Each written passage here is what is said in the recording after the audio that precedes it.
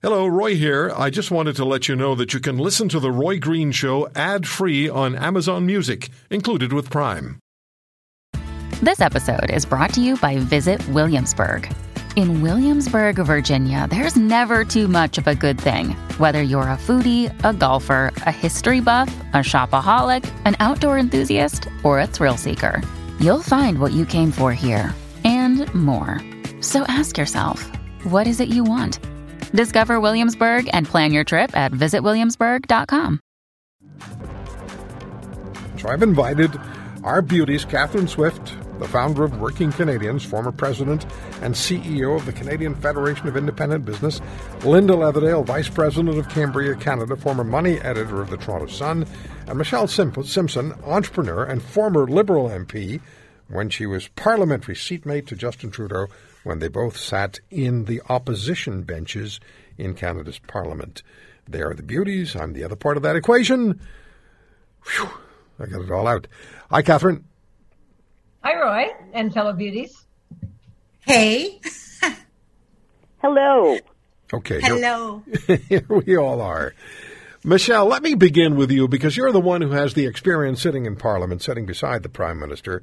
When you found out about the excerpt from the book, Indian in the Cabinet, that was published this morning in the Globe and Mail, and you read where Jody Wilson-Raybould said, I knew what he was really asking. What he was saying in that moment was he knew he wanted me to lie. And Mr. Trudeau saying that is 100% false, that he never intended that and would never do that. What's your reaction to that, and what impact do you think this is going to have on the election, and what impact does it deserve to have? Well, first off, I totally believe Jody's version of what transpired. And yes, I absolutely think that man would encourage someone to lie because he was capable of it himself. I'm not sure what the impact is for everybody. I'd like to think it would make a big difference. But I know, speaking as one, it made all the difference to me. For the first time in my voting life, I will not be voting Liberal. Wow. Now, this is quite a statement from you. You're the former seatmate, you're former Liberal member of Parliament. You sat beside him for a long period of time in Parliament, and you're saying, in your view, that you support the position that Jody Wilson-Raybould is saying. You believe her, you don't believe him. Absolutely. And for the first time in your life, you will not vote Liberal. That's true. That's right. And is that because of Mr. Trudeau? I guess, the rate of the pack is set by the leader, as far as I'm concerned. But the direction that this party's taken on so many issues really isn't what I signed on for as a Liberal. Linda, Mr. Trudeau is trying to defend the indefensible, calling an election now. And by the way, I said earlier in the hour, what I would have liked the people who were questioning him and challenging him in the debates, the other leaders, not to just say you shouldn't have called an election during a pandemic. What they should have said was, if you are returned with a minority government, and that had to be a consideration of yours, then you knowingly have misspent $500 million of Canadian taxpayers' money for a wasted exercise. That's what I would have wanted to see. But what are your thoughts about the Jody Wilson-Raybould story this morning, the Prime Minister's reaction to that, and where we stand during the election campaign now? Where do you stand? Wow. As soon as I got the Globe this morning, I read it. And I went, way to go, Jody. And now that I've listened on your show, I've been tuned in today, Roy, that Trudeau is saying that, he would never ask her to lie, and he's lying again. I agree with Michelle. I think it will have a bearing. I think a lot of people have lost faith and lost trust in Trudeau. And this coming out just before an election, I hope Canadians stand up and listen, because this is not the person I think we can trust to get us out of the pandemic, to get us back on the economic track. And there are so many other issues facing Canadians right now. I got to say, wow, I was blown away, and I can't wait to read Jody's entire book. Okay, so now we cannot say unequivocally that he's lying because we don't know. But that's point of view. That's your point of view, Michelle. I just have to clarify that. And of course, Mr. Trudeau is more than welcome to come on this program and debate Michelle and Linda. And our next beauty, who actually thought you didn't think of this Beauties and the Beast. That wasn't your idea. I thought it was your idea, but it was a listener who came up with Beauties and the Beast. But you've defended the title of our segment, Catherine, vigorously.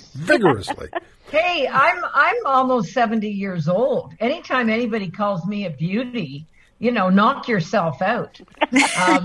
I love our name, and it came to pass many years ago. And as I recall, Roy, it was a listener that suggested it because we were contemplating all kinds of, silly names. But I thought it was perfect, and I still do to this day. But as to the Jody Wilson-Raybould thing and so on, Trudeau is a proven liar. He's a proven liar. And during the election, we've seen, everybody dredges up past clips, past video clips and so on. And we've seen him say things like, it's cast in stone. We will have a balanced budget in 2019.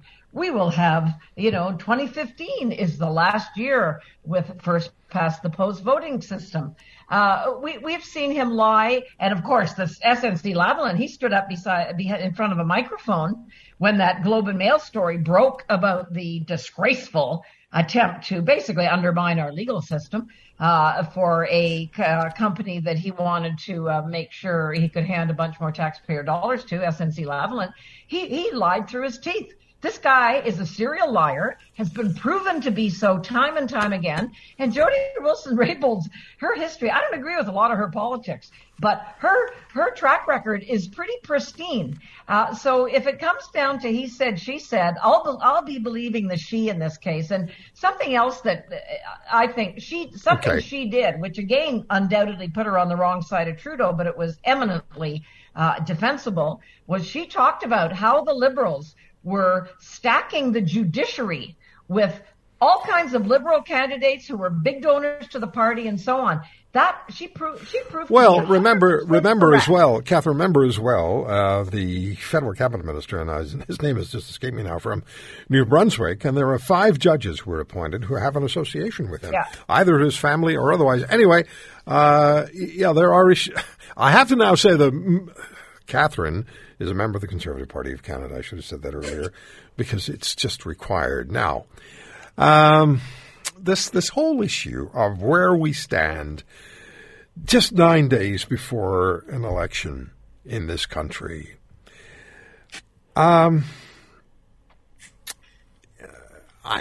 don't quite know how to put this, so I'm just going to go right back to basics.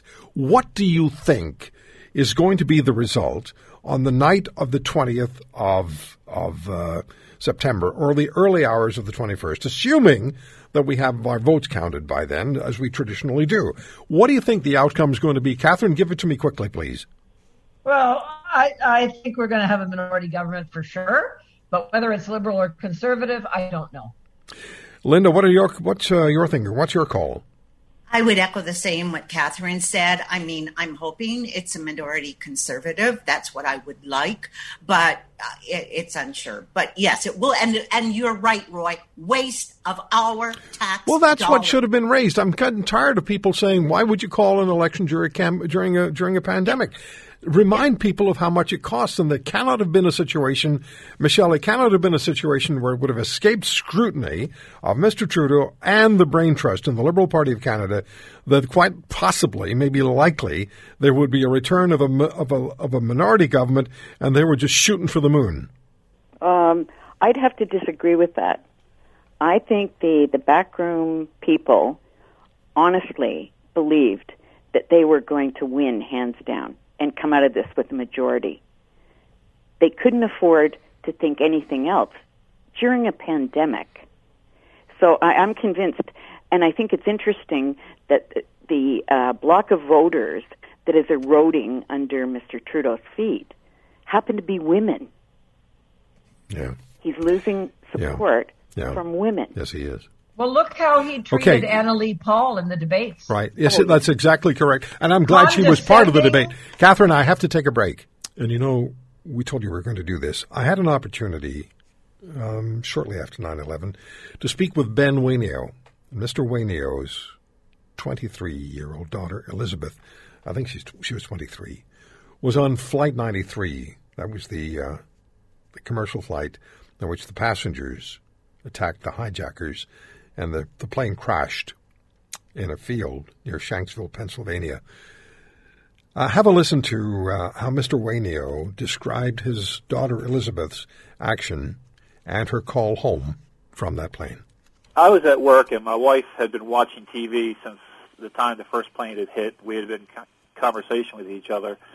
And I was actually on the phone with my wife when my daughter called, and we have call waiting. And my wife said, can I take this other call? It could be our son. Our son works in Washington, D.C. And I said, sure, I'll hold on. And she was gone for the longest time, and I just waited and waited. In the meantime, my son called back and got a hold of me, and he said, I'm trying to get a hold of Mom. And I said, well, she's probably on the phone with somebody else. I'm on hold for her. I said, I'll call you back. He said, well, I'm on my way home. Everything's fine.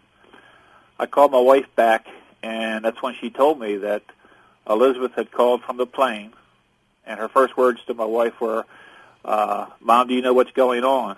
And my wife, being the mother that she is, kind of low-keyed it and said, no, what do you mean? And she says, well, I'm calling to say goodbye. Our plane has been hijacked. And my daughter was as calm and as quiet as could be, but her breathing was a little shallow. And my wife said, just take some deep breaths and look out at the blue sky, and I've got my arms around you. And Elizabeth proceeded to talk about her brother, her other sister, Sarah, her brother Tom. She told my wife, this is going to be harder on you than it is on me. And my mother is buried about 30 miles from where this plane crashed. And Elizabeth told my wife, she said, I'm going to go be with my grandmothers, speaking of my mom and my wife's mother. We feel that Elizabeth was transcending herself. She knew what was coming, and she was ready for it. And there was no panic in her voice. There was no panic in the background, no screaming or anything of that nature. And she, at one point, said to my wife, she goes, I'm not saying much. And my wife said, you don't have to. She said, I'm with you. And then at the last thing that she said, Mom, I got to go. I love you. We're getting ready to break into the cockpit. And then she had the courtesy to show you something about the character of my daughter. She had the courtesy to hang the phone up, so my wife wasn't hanging on, listening to whatever might be happening. Mr. Ben Wainio, about his daughter Elizabeth on Flight 93 on 9/11, 20 years ago today. Catherine? Oh, it breaks my heart. Just unbelievably difficult. But, I have to tell you about a lunch I attended yesterday in commemoration of 9/11. And the main speaker was a former Major General. Major General David Fraser was his name. He was the main speaker. And he was talking about, you want to tie this to the election? He was talking about how incredibly difficult. He's working on his own steam as a private citizen now to get people out of Afghanistan. He said it is impossible to get the Canadian bureaucracy, those people that we pay so generously, to drop red tape, to do the right thing. Okay. He said other countries sent planes, we sent emails. And you know what the main problem is? The bureaucrats have not got their marching orders from the political class, from Trudeau and his cronies, because they're so wrapped up into the election. Catherine, I want to stay with 9/11 because we only have 2 minutes here. And we're actually going to begin with a good friend of yours, Maureen Basnick. He's going to be our guest to start the next hour. Linda, when you heard Mr. Wainio, do you think of 9/11? What are the thoughts you have? Oh, my God. Roy, I have to admit, I got tears in my eyes right now. What a terrible ordeal. And I'll never forget that day. And then, of course, having to go to the Toronto Sun and report on this. My heart goes out to everybody. And here's my biggest worry now that they have pulled out of Afghanistan. Please, I hope we do not see more terrorist attacks. But brace yourself. I spoke with Major General Jeffrey Schlosser, who's the former commanding officer of the 101st Airborne in Afghanistan. He believes what's happened there, is in fact going to pulling out of Afghanistan will lead to a return to the time before 9/11. Michelle, we have about 45 seconds. When you heard Ben Wainio, when you think of those times, what do you think of? I go cold. That's my reaction when I'm overwhelmed with grief or emotion. My whole body goes cold. And I remember that day distinctly. And last night, I was watching the CBC News, and I was never a real fan of Mr. Chrétien's, but I was really in awe watching him at his current age, describing what it felt like for him as the government leader. And I thought, he truly was a leader, whether you liked it or not. Okay. Not like what we have. If you want to hear more, subscribe to The Roy Green Show on Apple Podcasts, Google Podcasts, Spotify, Stitcher, or wherever you find your favorites. And if you like what you hear, leave us a review and tell a friend. I'm Roy Green. Have a great weekend.